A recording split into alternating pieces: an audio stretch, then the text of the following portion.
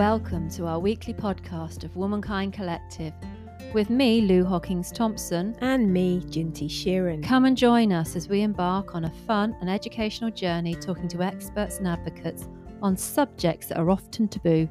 So go and get the kettle on, settle in for a chat, grab a biscuit, and hopefully you'll have a lot of laughter along the way. Not with your biscuit. Be everywhere, Lou. It would, wouldn't it? Our guest this week is the wonderful journalist and weather presenter Emily Wood.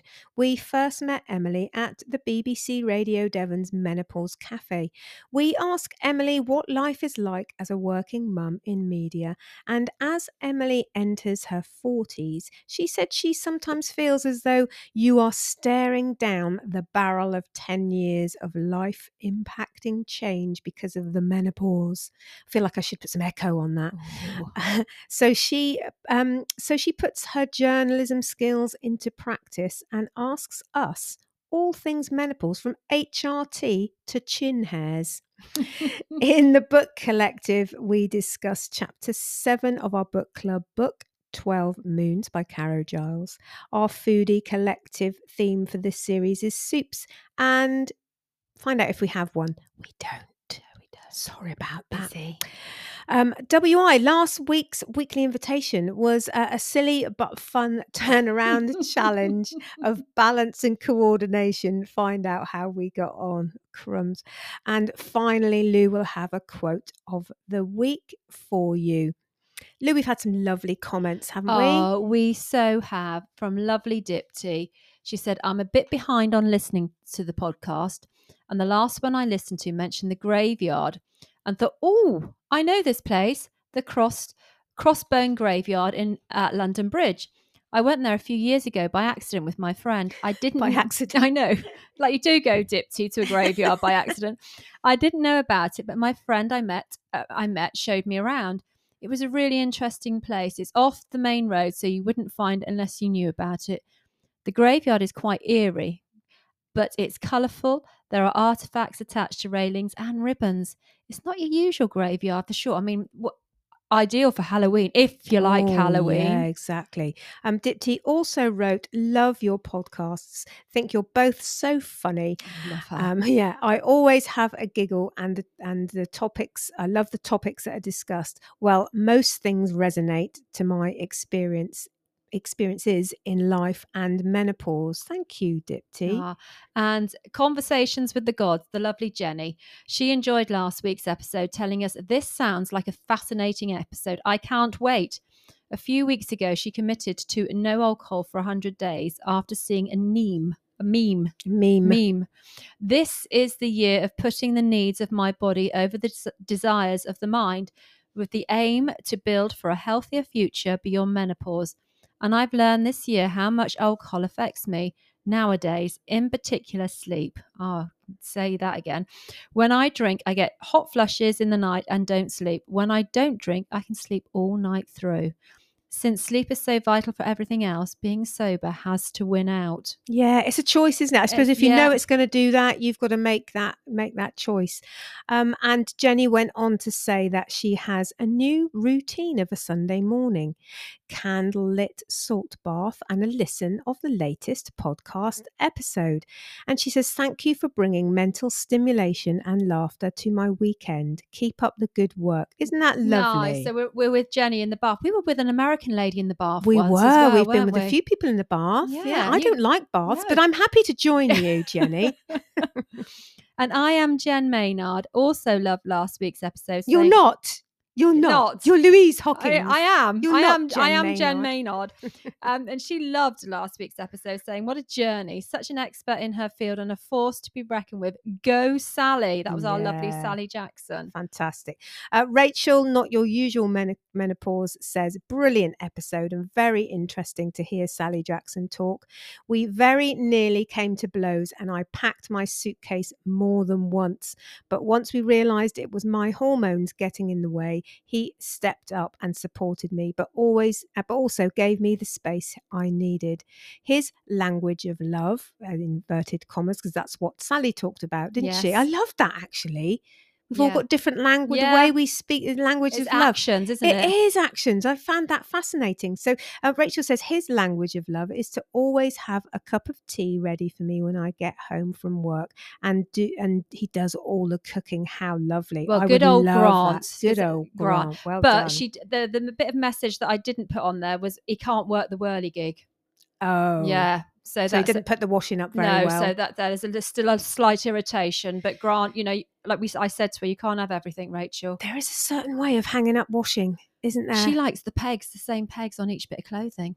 Oh, I colour code. Yeah. Do you? Yeah, if I can. I just have to find pegs that aren't broken in the peg bag. I mean, it's hit and miss in my house.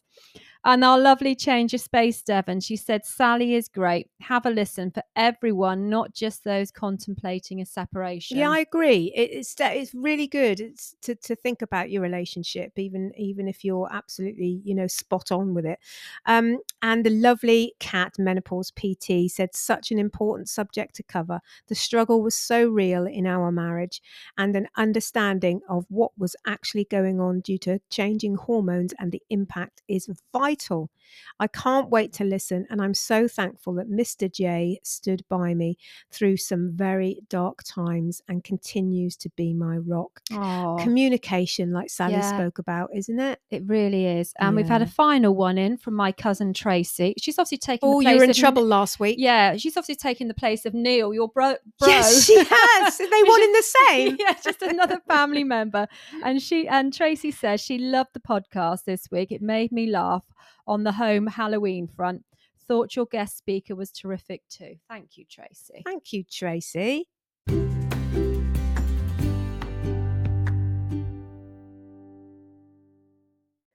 How has your week been, lovely Lou? Oh, other than going to IKEA on Saturday. Why did you go on a Saturday? In half term, it was horrific. Mental. It was. Mental. It was mental. Was it full of Halloween, your favourite stuff? Oh, there was loads of fucking pumpkins everywhere. Oh my God. But interesting, because at Darts Farm, the farm that we went past that, and they had a field. Oh, I know, it's huge. Full of pumpkins. Yeah. And on Saturday, it was still full of pumpkins. And I said to my husband, what's going to happen to them pumpkins? Yeah. Food waste. They won't be eaten, Lou, will they? Hopefully, they'll be making a bit of soup for the cafe. I went up the common this week. Did you find pumpkins? Yeah, I did. There was no. I did.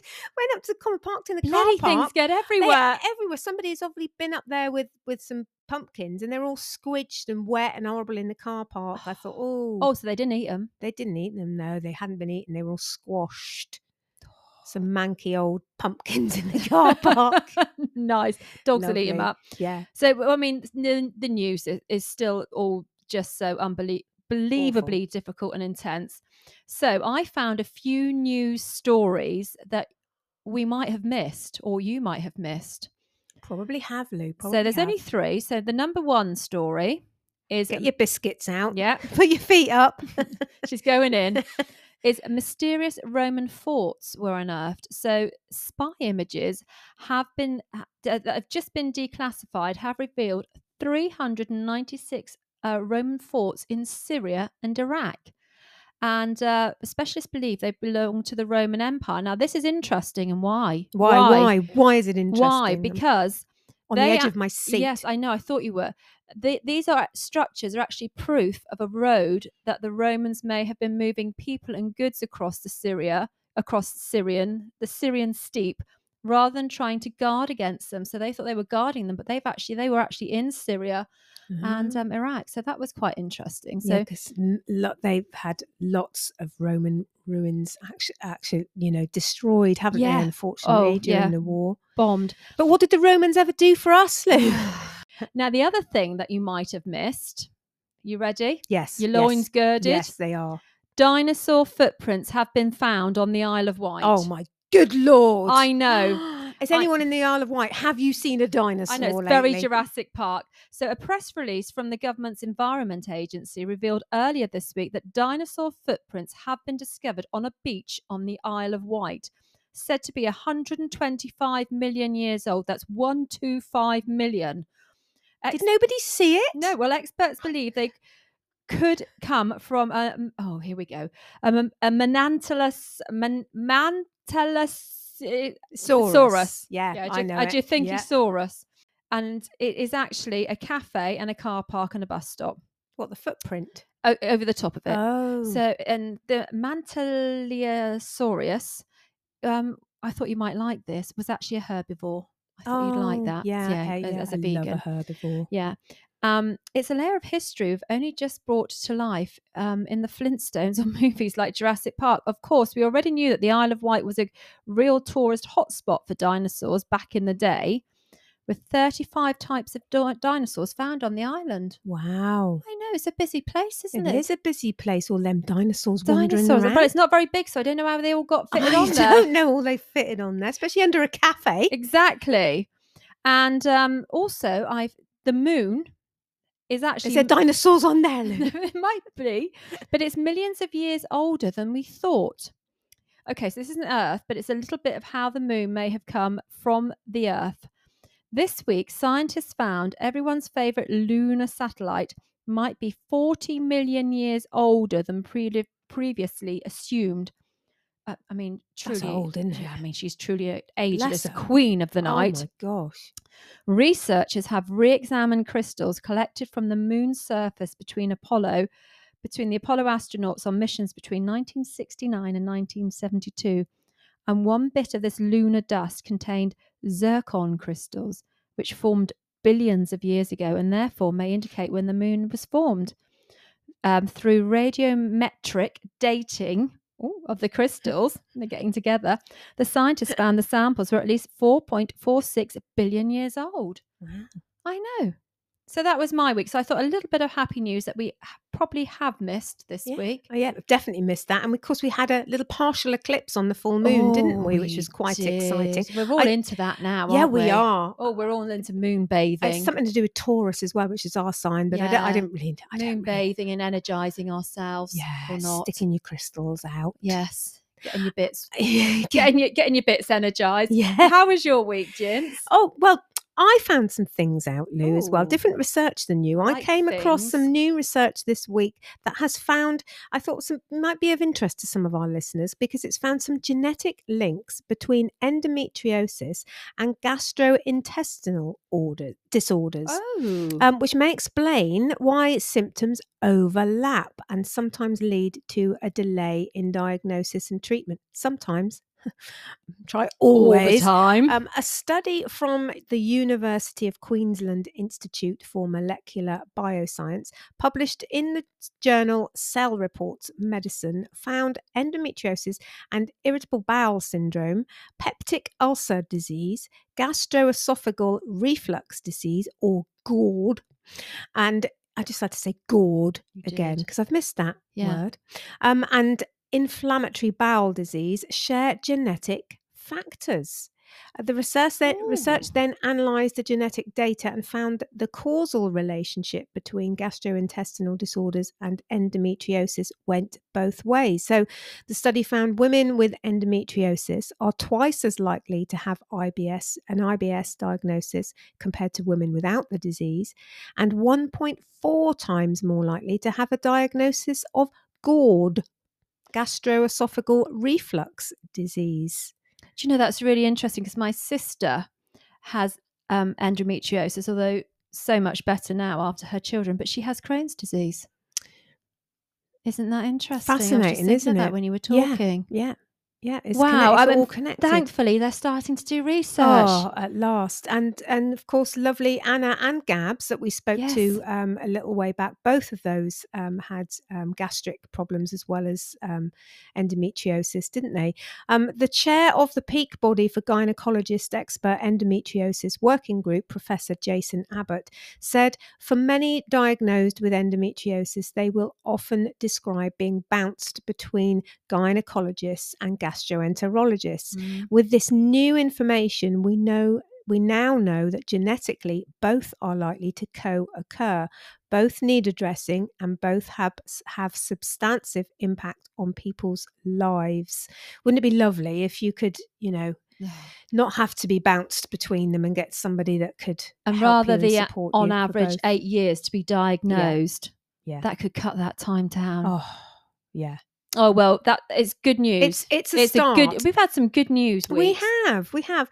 And we had our lovely, honestly, it was such a lovely It menopause was the cafe best this one. week. Yeah, I felt, Jim, when I got home, I was still buzzing. I I had trouble was. sleeping. I was just so I excited know. still. It was full. I tell you what, I was so pleased with running this campaign for a menopause clinic because for the first time we've had a cafe, there was barely a question I could answer. There were so many people in that room that need specialist help.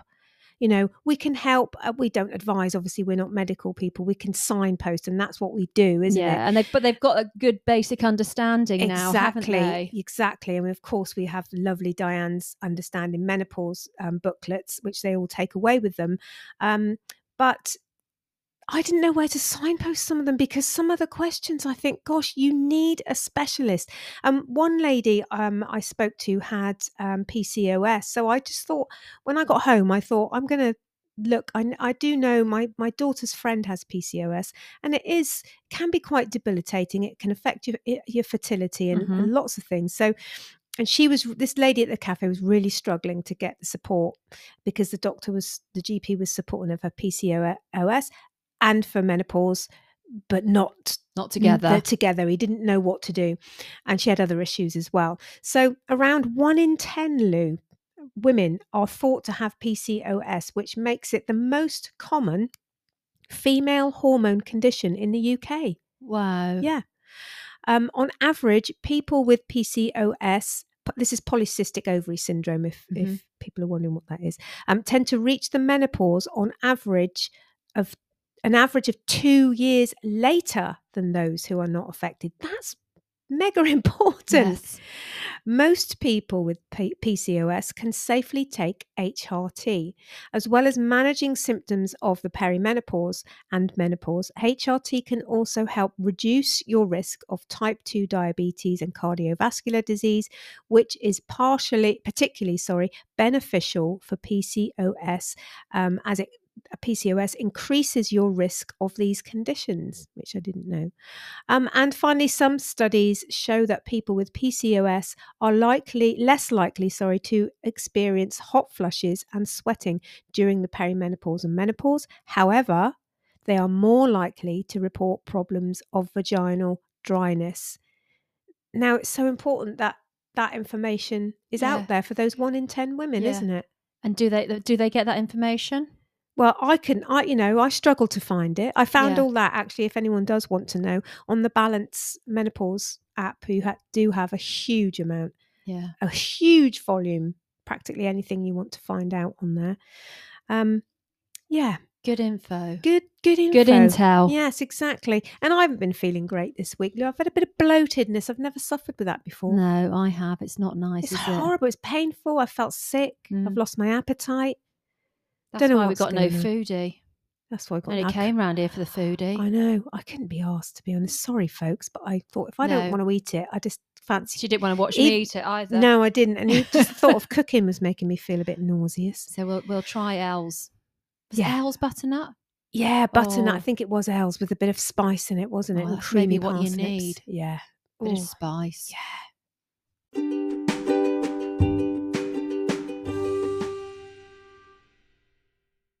Our guest today is the very wonderful Emily Wood. Emily has been presenting the weather on local BBC TV and radio for over 15 years. She's also been working as a journalist for BBC Radio Devon during the past couple of years, where she gets to share stories about the amazing people and places in Devon where she lives. The best people do, don't they? Absolutely. Yeah. She is also mum to 9-year-old Dorothy and 6-year-old Angus, and recently got remarried. Emily would love to have an exciting hobbies, but she says the reality of being a working mum means that this is highly unlikely for another 10 to 15 years. However, she loves talking about clouds and makes time to escape for a stomp across Dartmoor with her husband whenever she can. Well, we met Emily at BBC Radio Devon's Menopause Cafe, where, of course, we talked about menopause. Now, if we want to be the generation to make menopause matter, it's crucial to get the right information to the generation that immediately follows us. Emily is 41 and proposed the idea of asking us a few questions that her and her friends have been talking about. So, of course, we agreed. Yes, welcome, Emily. Good Hello, to see you Emily. again. Thank you very much. So lovely to see you. It's always just, yeah, it's just lovely to see your smiling faces and to talk to you. And yeah, it's Oh, so fun thank to be with you you. guys. We feel exactly the same, Emily. Before we go on to answer any of your questions, we We've have a got to get a couple for word in you. edgeways, haven't we? We've I got to know get we in have. first. Yeah, we always have, haven't we? Sorry about that. Did you always want to be a journalist, or present the weather? Is it something you always had an ambition to do? The short answer is no. I sort of fell into it. I studied history at university where I did student radio. So my friend Pete had a student radio show and he said to me, "You laugh at my jokes, come and laugh at me on air." And I was like, "Okay." And went into a radio studio with him and I absolutely loved it. And then I did my own radio show on Fused FM in Manchester many, many years ago. And then my friend Pete said, "I'm going to go and get a job in radio." And I was like, "Well, that sounds good because you're finishing uni and you've got to say then what you want to do with the rest of your life." Yeah. So I said, "Yeah, I'm going to say that as well." And by this point, my parents had moved to Devon. I got a phone call and I was finishing my degree and they said, "We're moving to Tavistock." And I said, "Where's that?" And they said, "In Devon." So I said, "Okay, well, I had no money." And I was like, "Well, I'll move home for a bit. And then obviously I'll have to go back to Manchester. I'll go to London to work in the media."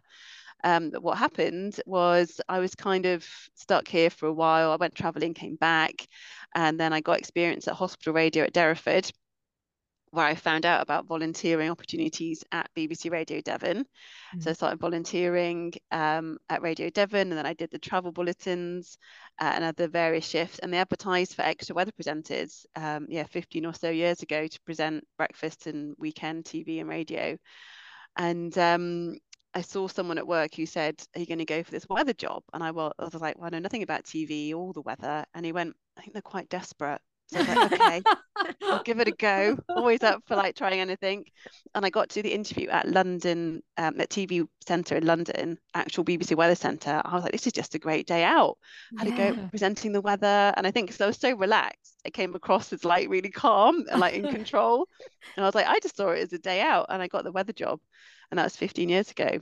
Wow, Wow. So yeah, fantastic. here we are. Here you are, all those Brilliant. 15 years later. So we've got a big question now. Okay. So about how do you find being a mum and working in the media? Is there a lot of pressure to perform well in both areas? It's not easy.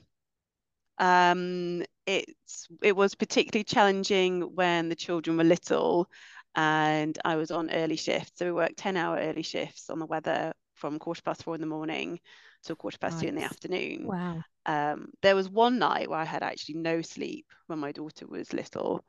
I was working part-time then, so you had a bit of respite on your days off, but of course not really because you've got, babies and then toddlers and a toddler and a baby. Yeah. So it has been really hard, but also work's been really important for me for my sense of self. I had 13 months off with both children. So I was around when they were very little, and then I've had my parents around to help a lot with them as well. But it's always been really important to me to have that other side of Yeah. work as well as mum. Yeah.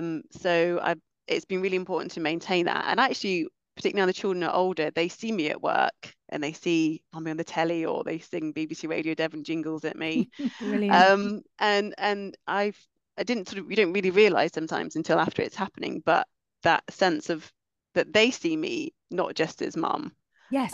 is a really lovely element as well. Yeah. So although it's not been easy, it's been really important, I think, to myself and to the kids that they see me as working and for my daughter as well to be like, well, you can be anything. It's not easy being in the media, but don't let that stop you trying to do it if it's something that you want to do.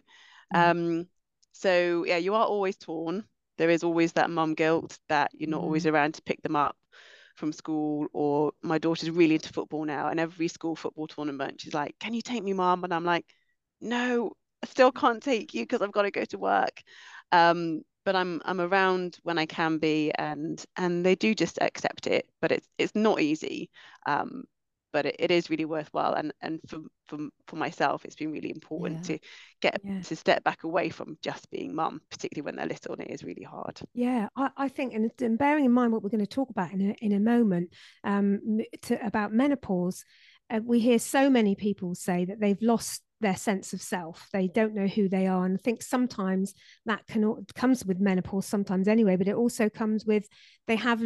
I know myself, I've done it. You lose yourself so much in your children that you do forget what's important to you, and who you used to be and what you used to do.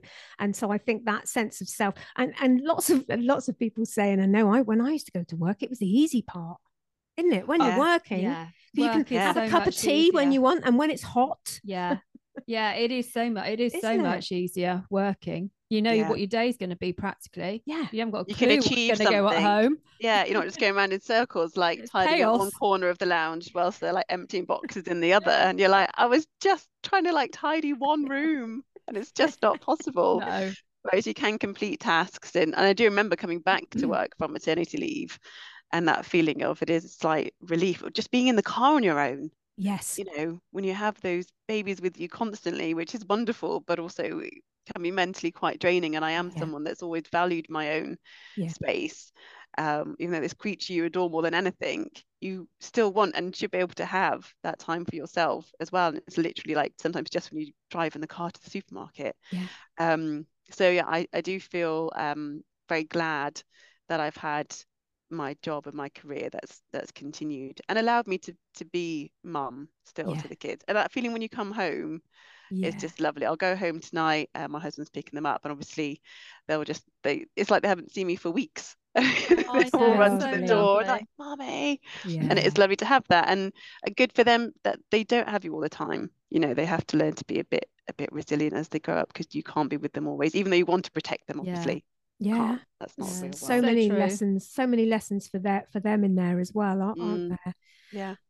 And what about clouds? So now you love clouds. So can you tell us something? You could probably talk about it all afternoon, but maybe limit it to a couple of really interesting things about Yeah. clouds. Well, I am a member of the Cloud Appreciation Society. Oh, wow. There's Have you Didn't heard know such that? a that. thing. Yes, we There know is that such a now. thing. Yes, yeah, there is the Cloud Spotter's Guide.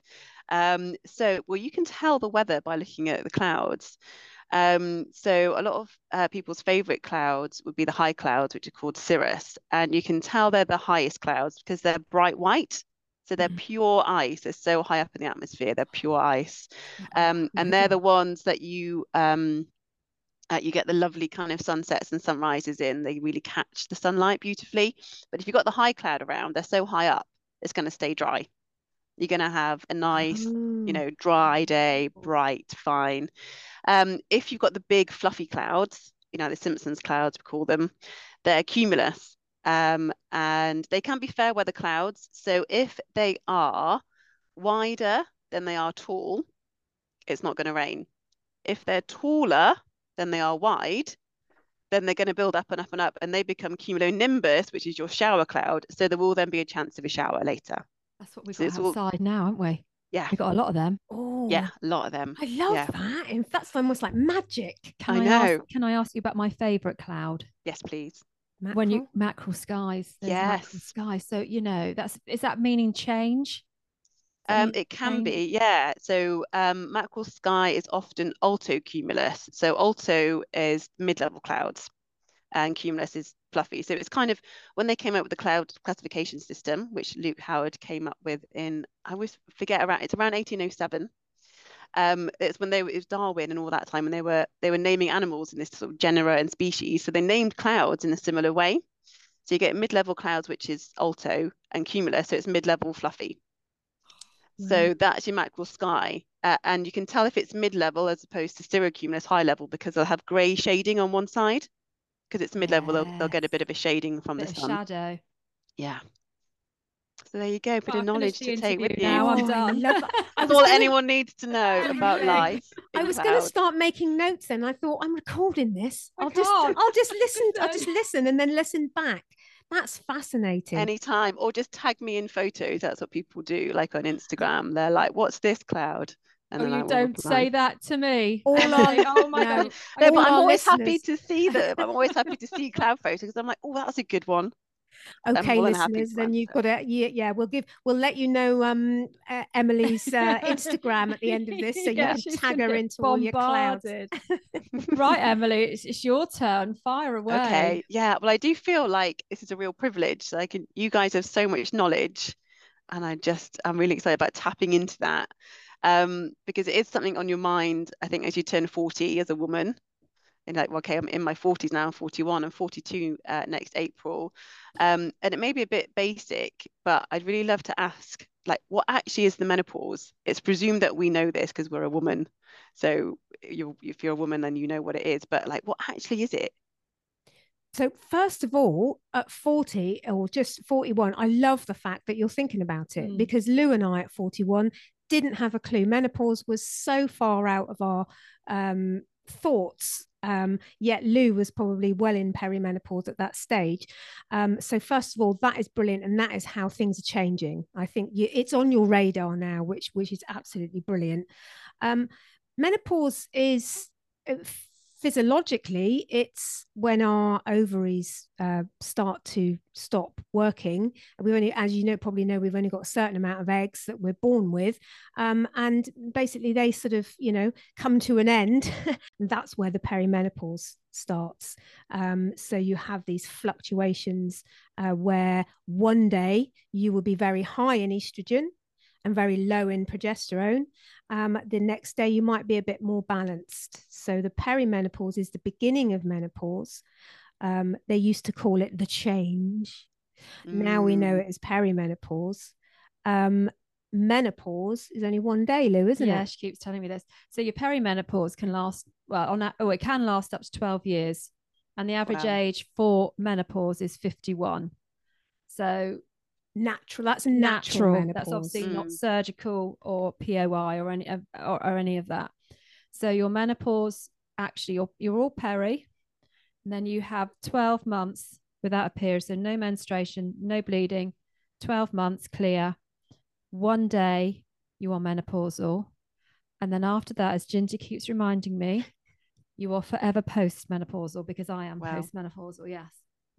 Wow. It just blows my mind when you put it in that context because it's talked about and you hear about it in these sort of much more vague terms. And when you just plot it out like that, it's just so much clearer Yeah. as to what the process is and what happens.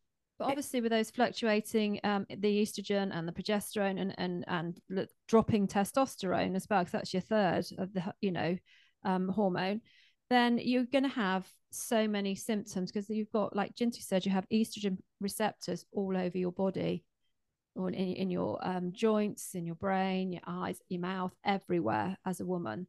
So when they start fluctuating, it's going to affect the whole of your body. So it's not just uterus, ovaries, any of that. It's the whole of your body. Yeah, no, it does feel like, you're staring down the barrel of this when you enter your 40s. Um, is it that bad? Like, are there any benefits? Because I think sometimes in talking to my friends, it's like, oh God, here we go, as we're Yeah. now in our 40s. Yeah, I think that's the only thing that menopause awareness unfortunately has brought along with it, is a lot of fear for some people, because it's being talked about. And obviously, most people only talk about the difficulties, and there are a fair few difficulties, as Lou's spoken about the symptoms. But not all of us will get all those symptoms. And not, I mean, some people will sail through the change of, that transition. But it's not all bad at all. I mean, Lou's post, I'm still Peri at 54. I'm getting Look at how there. you catch up. I'm getting there. I'm getting there. I'm gonna have a big party on my 12 month. Yeah. And then But bleed the day after. yeah, exactly. So yeah, so getting rid of that fear is really important, because it is nothing to fear. It's, as long as we have the information, I think, for people of your age, it's fantastic that all the information and the knowledge is there. And, you need to know what the symptoms are, so that you know whether it's something that has to be further investigated. You go to your GP for for something like heart palpitations is one of the symptoms that might need to be investigated, but it's also good to know it's also part of perimenopause. And so that might make you feel a bit more at ease. But there's some fantastic benefits. Oh, yeah. Confidence, and giving less, well, it's our podcast, we can say it, can't we? Fucks. Giving less fucks. I think it happens as there's a brain, there's a transition, it's a physical thing. As Lou said, our estrogen goes everywhere, and it affects our brain. So it's slightly wired slightly differently. So all that caring that you've always done to every Tom, Dick, and Harry that comes along, I'll do it, but give me more to care about. It doesn't just stop, but it wears off a bit. And it shifts as well, because that care then you want to do for yourself. I mean, you look at me and Ginty. I mean, starting a podcast in our 50s, who would have thought it? So you do get some lovely life changing. Once, I think Peri can be a very dark place at times, but when you've got the information and you've got the research, it can also be something, to think, right, okay, I know why my joints are aching. I know why I've got brain fog. And if you decide to go down the HRT route, there are things that can help, or you go down the natural route. So yeah, it's just getting to know and understanding your body. Yeah, because that's also what I wanted to ask, like, how do you know you're perimenopausal and not just, a working mom and you've been through a divorce and a pandemic and you're asking for a friend? How do you know you're not just dealing with life, or is it your hormones affecting how you can cope? It's just very gently, it can just very gently sort of start creeping up and moving along. So it's that, like, a little bit of anxiety sometimes. And you think, oh, I was never anxious about that. Or for Ginty, it was like she didn't like driving. You had a fear of driving, didn't you? Yeah. Did you have a fear of parking? Because I've noticed if I'm heading somewhere and I'm like, I'm not sure what the parking situation is, that really builds up my anxiety now. And I used to, I traveled like the east coast of Australia on my own in my 20s, and I'm like, oh, I've got to drive somewhere else in Devon. I don't know if I can park when I get there. Yes, parking and fueling up. I started if I was going on a longer journey, I had to sort of plan where the petrol stations were, and also I just didn't like doing it. I didn't like getting out of the car for some odd reason.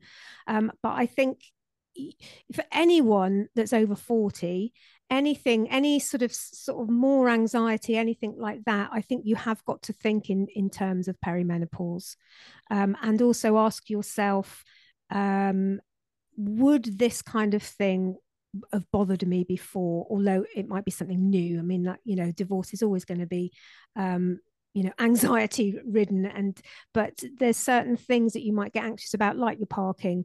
You think, well, that didn't bother me before, so it's probably part of perimenopause.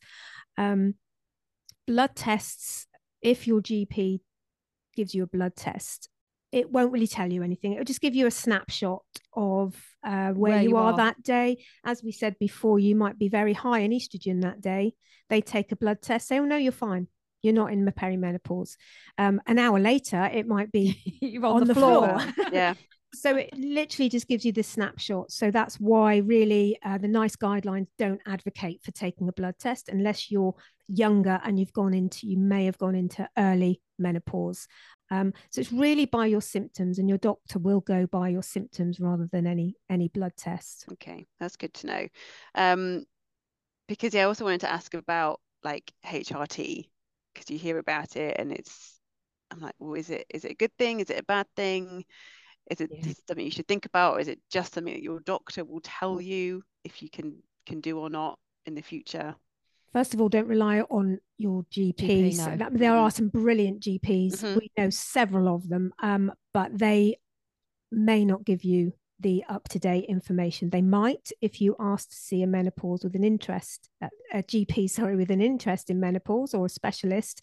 But unless they are, you may not get the up-to-date information. It's a very individual thing, isn't it, Lou? HRT? It definitely is, and it's what you want to do and where you want to go. What you've got to remember is, you're losing your estrogen, or you're fluctuating with your estrogen.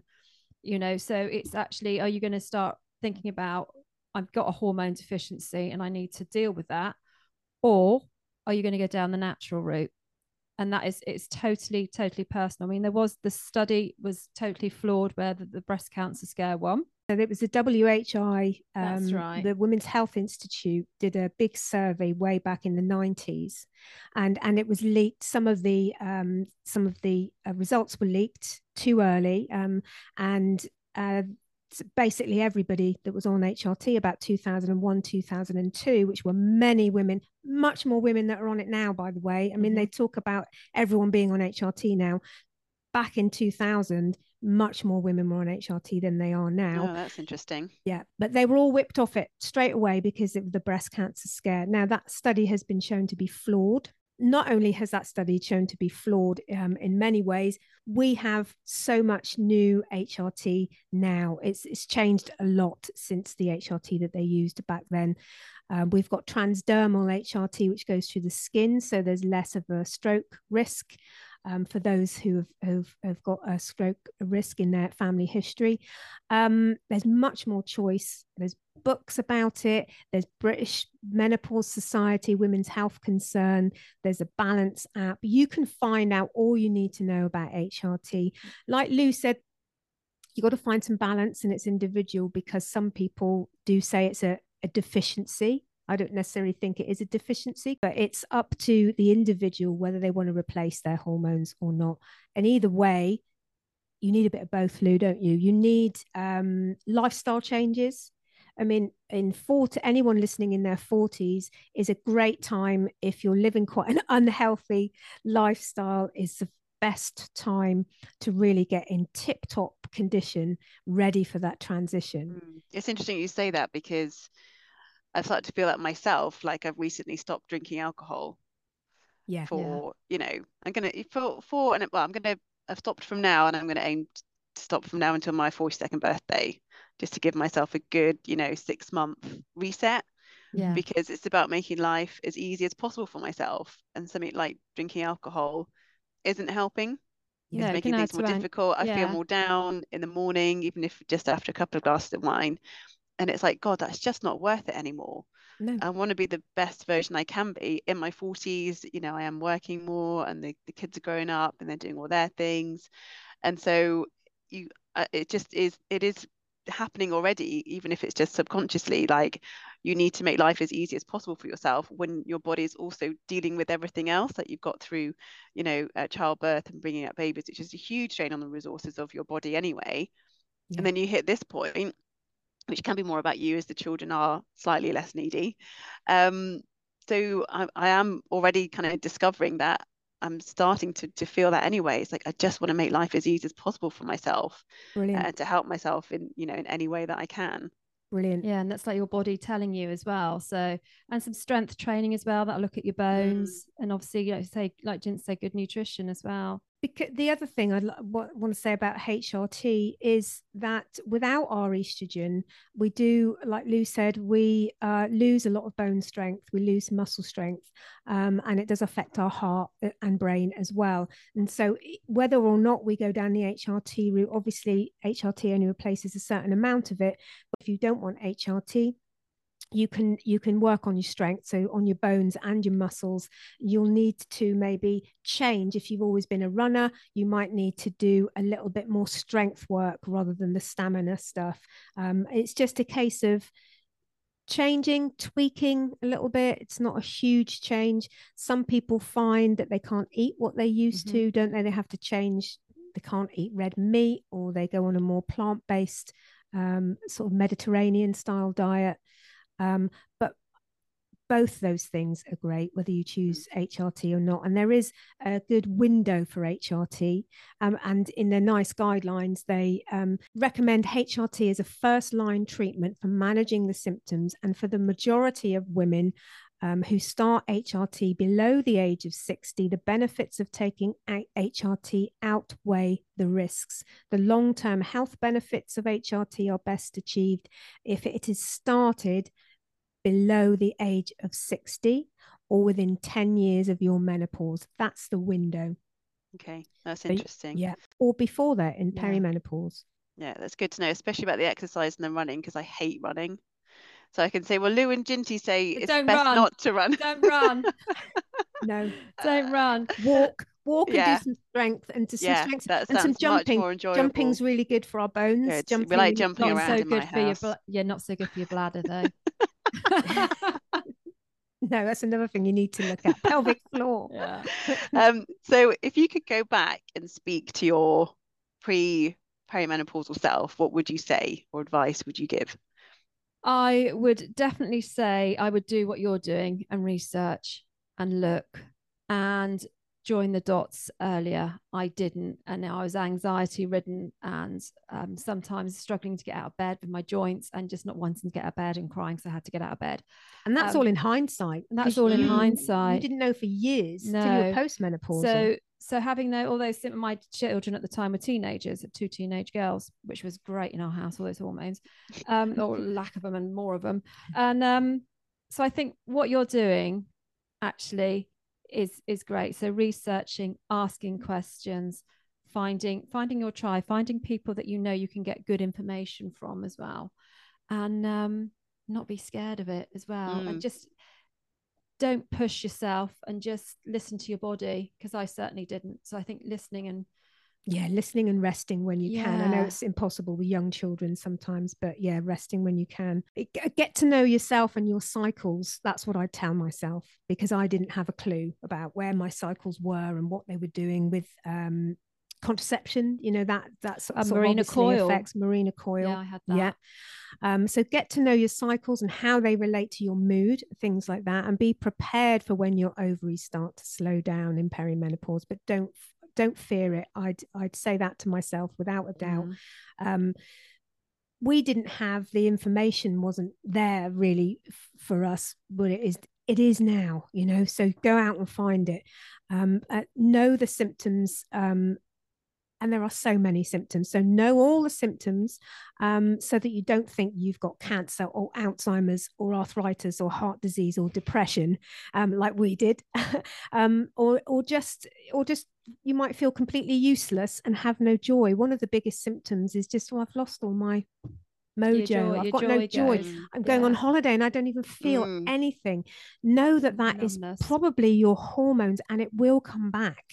And so you can, just look into that. And I would also say to myself, go to the GP as soon as your symptoms start to affect your life, and talk about menopause to anyone and everyone, and particularly talk about your vulva and your vagina symptoms, because that is something none of us, very few do now. Of us we do. talk we about do it all now. the time now, but before we didn't, and that was such a big taboo. It still is, isn't it? It's a huge problem for most people in menopause, but only about 20% of us see a GP. There's treatment, and it's easy and it's simple and it's localized. So it's localized HRT. So it will just stay in that area. It won't creep and go around anywhere else. So if you really want to go the natural route, but you've got vaginal atrophy or problems with your vulva, then actually taking something with localized estrogen will just stay in that area, and it will massively help.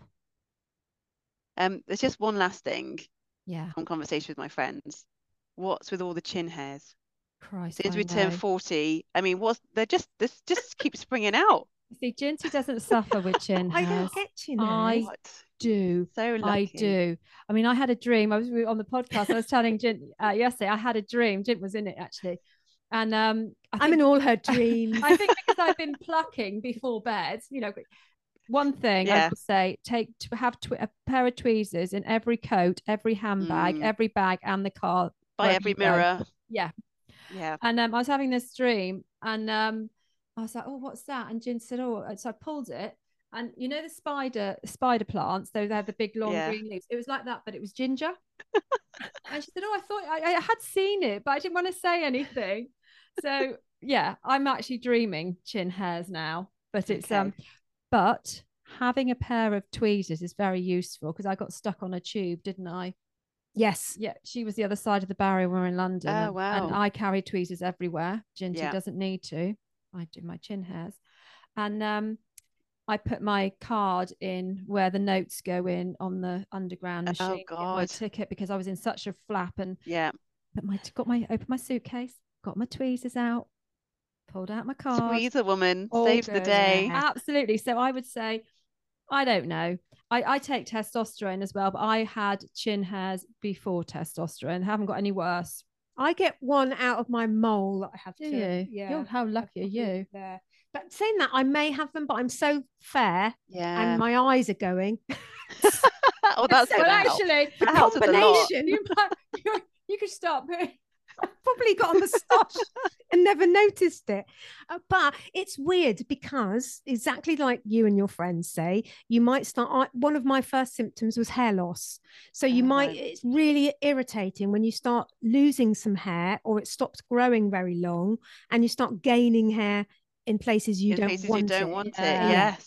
It's Always the frustrating. way. Yeah. But it's all to do with our fluctuating hormones. Yeah. And if you can imagine, you've got progesterone, testosterone, and estrogen, and progesterone is the first one to go, and that is our nice calming hormone. So if you find you get really irritated early on in perimenopause, that's because our progesterone is practically gone. But you can imagine you get these fluctuations. So at one point, maybe it's your testosterone that's higher. Maybe that's when the, chin hairs start coming Maybe out. I've always had Who high knows? testosterone then, because I've always had bloody chin hairs. Yeah, maybe you have. Well, No. thank you. I think that covers everything, all the main points. Brilliant, Emily. Thank you so much. And No, that's amazing. Thank you. yeah, you know where we are if you need Yes. to know any more. And I'm going to send you a load of cloud pictures in a minute. Yes, please do. So Emily, At what Emily are you on S. At emilys.wood on Instagram. So any cloud photos, Any cloud folks, photos. send Emily's way. Yeah. You want to know Happy what to they help. are. Yeah, that's brilliant. Emily, thank you so much. You're It's been welcome. great talking to Well, you. thank you. You're just a wealth of knowledge, and I feel very honoured and privileged that I've been able to tap into it. So thank you very And much. hopefully, Thank you. not so worried about going into it now. Hopefully, armed with a bit more information. Absolutely, yeah. And on this podcast, for anyone listening, we will put, excuse me, put lots of resources at the bottom where you can find lots more information from gynecologists, GPs, and menopause specialists. If you want to, any of the things we've spoken about, if you want to know some more detail from the people who really know what they're talking about, then that will be on the bottom of our podcast show notes.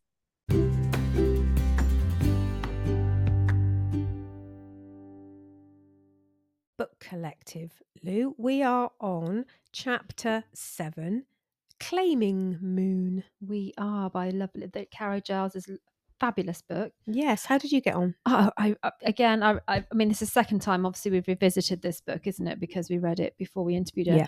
And I loved this chapter. I must admit, it's one of my favourites because they have their holiday, they have their camping trip. She has a friend to visit, don't she? She has some quite fun times with camping as well. Yeah.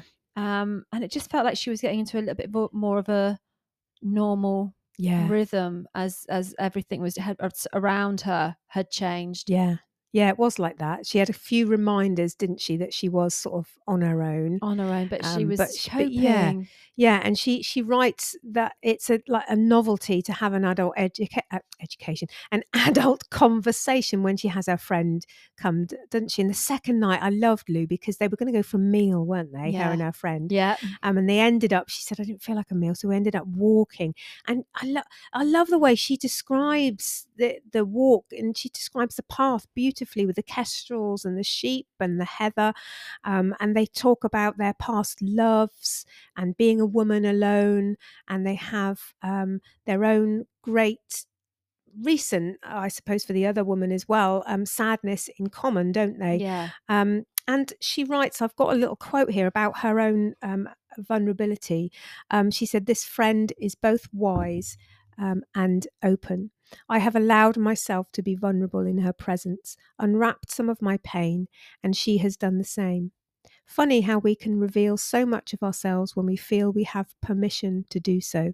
Sometimes my voice might come out as a whisper, but if you are willing to listen carefully, it can be heard." I loved that. I actually underlined that bit myself. It is beautiful, isn't it? And I think when you're vulnerable with somebody that you know you can trust. Yeah. It's shared, isn't it? It's Yeah. such shared experience. And they ate jelly babies and they drank icy water, and she said it felt like a meal worth savouring. Yes.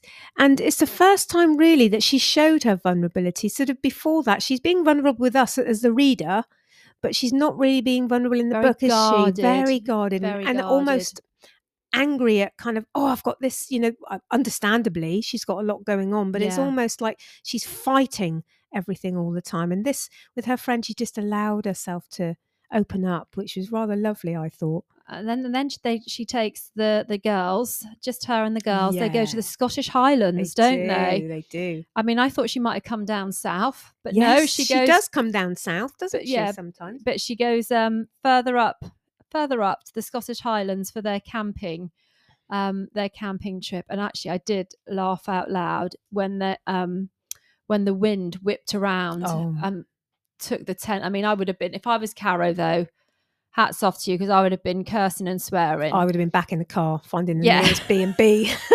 I wouldn't have taken a tent anyway. No, I don't. But I did laugh, and then but I loved how everyone came out. All these strangers suddenly came out and around and helped her with the tents and the tent pegs, and got them all in, got them all settled. I mean, because my God, I thought it must be so flipping windy up there. Oh my God, it must be. Yeah, I love that bit as well, Lou. And she I think it's the sort of chapter that she talks about that with her friend, the vulnerability, and then she talks about this with the people coming to. It's like she's learning to trust again, isn't she? She's allowing them to help her. There's a little crack is starting to appear in her, and a nice crack, isn't it? It's starting to show herself through. Caro is coming through more and more. Letting people in, isn't she? Yeah. But she does also, even though they help her, she says she feels she has to apologise. I do this as well. But I think that's not a Caro thing. That's a British thing. I think it is. You feel it. I'm putting you out. Sorry. Sorry. Yeah. And she's waiting for this man came over. She's waiting for him to lose his temper, isn't she? But she says he doesn't, and it's all okay. And we learn that the mermaid is now using her legs. Yes. And she tells her mum how proud she is of her for bringing them on holiday, doesn't she? How beautiful. I know. I so loved that. Lovely. I also very much loved, because I didn't know this was a thing, a camping toaster. Well, I know. Now you're going to get one, aren't you? So she gets a camping toaster. Yeah.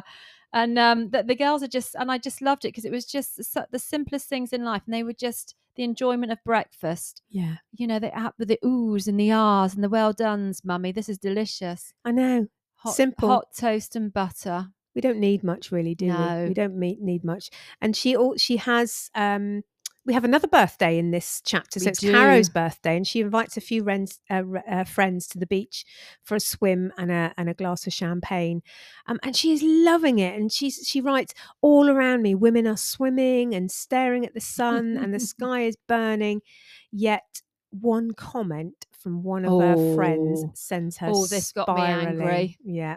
Suddenly she feels as though she's not enough. And her friend sort of said something like, I haven't got it here, but something like, I saw your husband. He's looking well. He's looking well. I can't believe how open he was.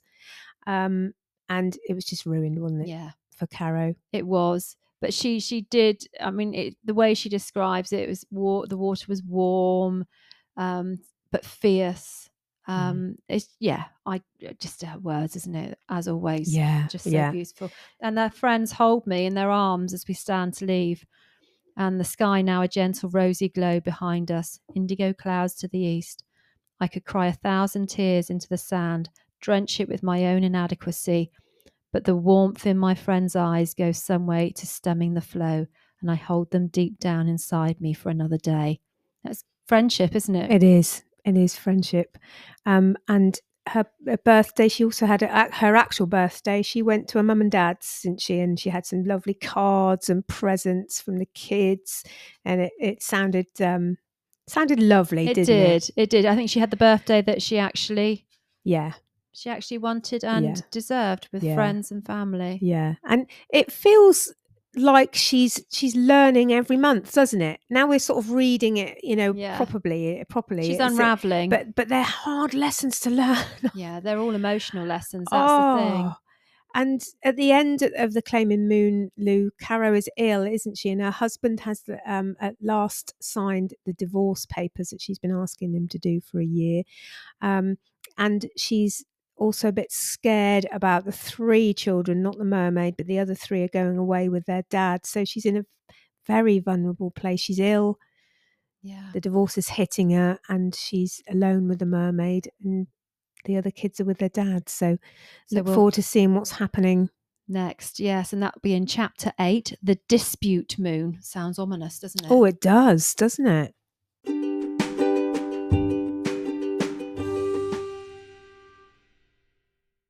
WI. So the one that you set last week. What's last week? Turnaround one. The turnaround one. We've just done it before we recorded, haven't we? With sweating. With Annie. Sweating. With the lovely Annie. Because it involved 3 people, didn't it? It did. Glasses, not just the glasses on our face. Yeah. Wine glasses. I mean, there was farting. That was me. Guffawing. Sorry, that was me. I farted, and then I said to Lou, well, before Lou got here, I said to Annie, you know, the one that will be most trouble is Lou, because she's got no coordination. Who was it cocking up? Did you have to eat your words? It was me that was farting and cocking everything up. I do apologise. I did only fart once. And it ended up in the middle of the room. Yes. On your own. I don't know why I kept doing that. But I'm the only one without achy thighs. My thighs are fine. Yeah, but me and Annie, we can hardly walk now. But it was funny. We had to rope your husband in. He was our videographer. He was. I'd just like to say, how many times is that bloody woman sing Turn Around? We thought we were going to do it 3 times. I think it was about 56 in the end. It felt like 56. It was very funny, and we will put it on the I say the royal Jinx will put it on the socials because she's good, because she'll need to edit some of it out. We won't have the farting on there. You won't be able to have the whole thing, because it lasts too long with all them turnarounds. Literally, I think you'll eat a whole pack of custard creams. I think you could. But have a look at it, and please have a go and send us. And if tag us in out with some friends, I've got some friends round, or your daughters, or even your sons, have a go with them. Yeah, it's a good workout. It's a flipping good workout. We were sweating, weren't we? Yeah, Annie had to stretch her legs out at the end. I could hardly get up your stairs. No. So we'll give it a go. Thanks, Els, for that.